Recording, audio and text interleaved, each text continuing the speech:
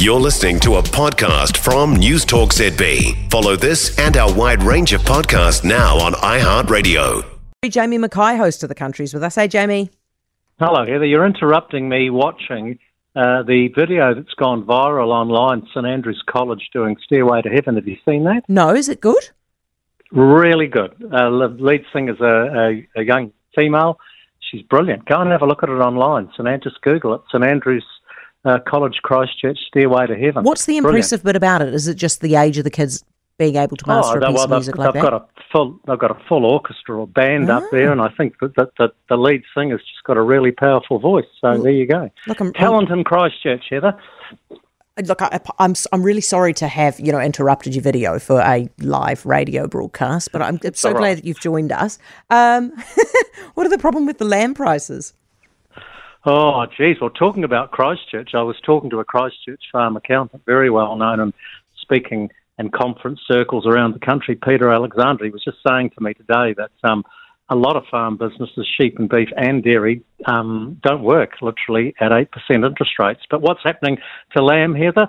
Look, in real terms, we're as low as we've been since 2008. Inflation adjusted. Our current levels are the lowest since 2011. So, to put things into perspective, the current forecast for the average lamb is 18% lower than last season, which itself was down 15% on the season before. Look, it's not that long ago we were getting $9 or $10 a kilogram. The farmers were. Now they're getting like low sixes, with talk of it heading into the mid to high fives. At that level, it is just really unsustainable, coupled with the fact that strong wool has been no good at all, and it's despite a bit of a surge in September and October, it's drifted back as well. So really tough times for sheep farmers, and obviously we've talked about this one before. They're not being helped with what's happened across the Tasman. Aussie numbers have gone the opposite way to ours. While ours have fallen back from 70 million in the 80s to 25 million today, the Aussies have built theirs up over the past decade.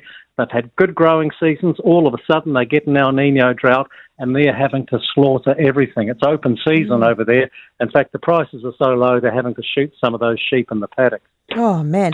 Current forecast is for the average lamb price to be 18% lower than last season. Yep. That is so shocking. Yeah. Yeah, it is a bit of a shocker. No money in sheep farming at the moment, Heather, unfortunately. Really doesn't feel... It was the backbone of our economy. It's not that long ago, Heather, 50s and 60s, when wool was our biggest export.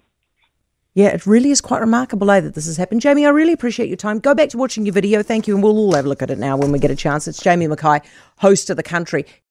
For more from News Talk ZB, listen live, on air or online, and keep our shows with you wherever you go with our podcasts on iHeartRadio.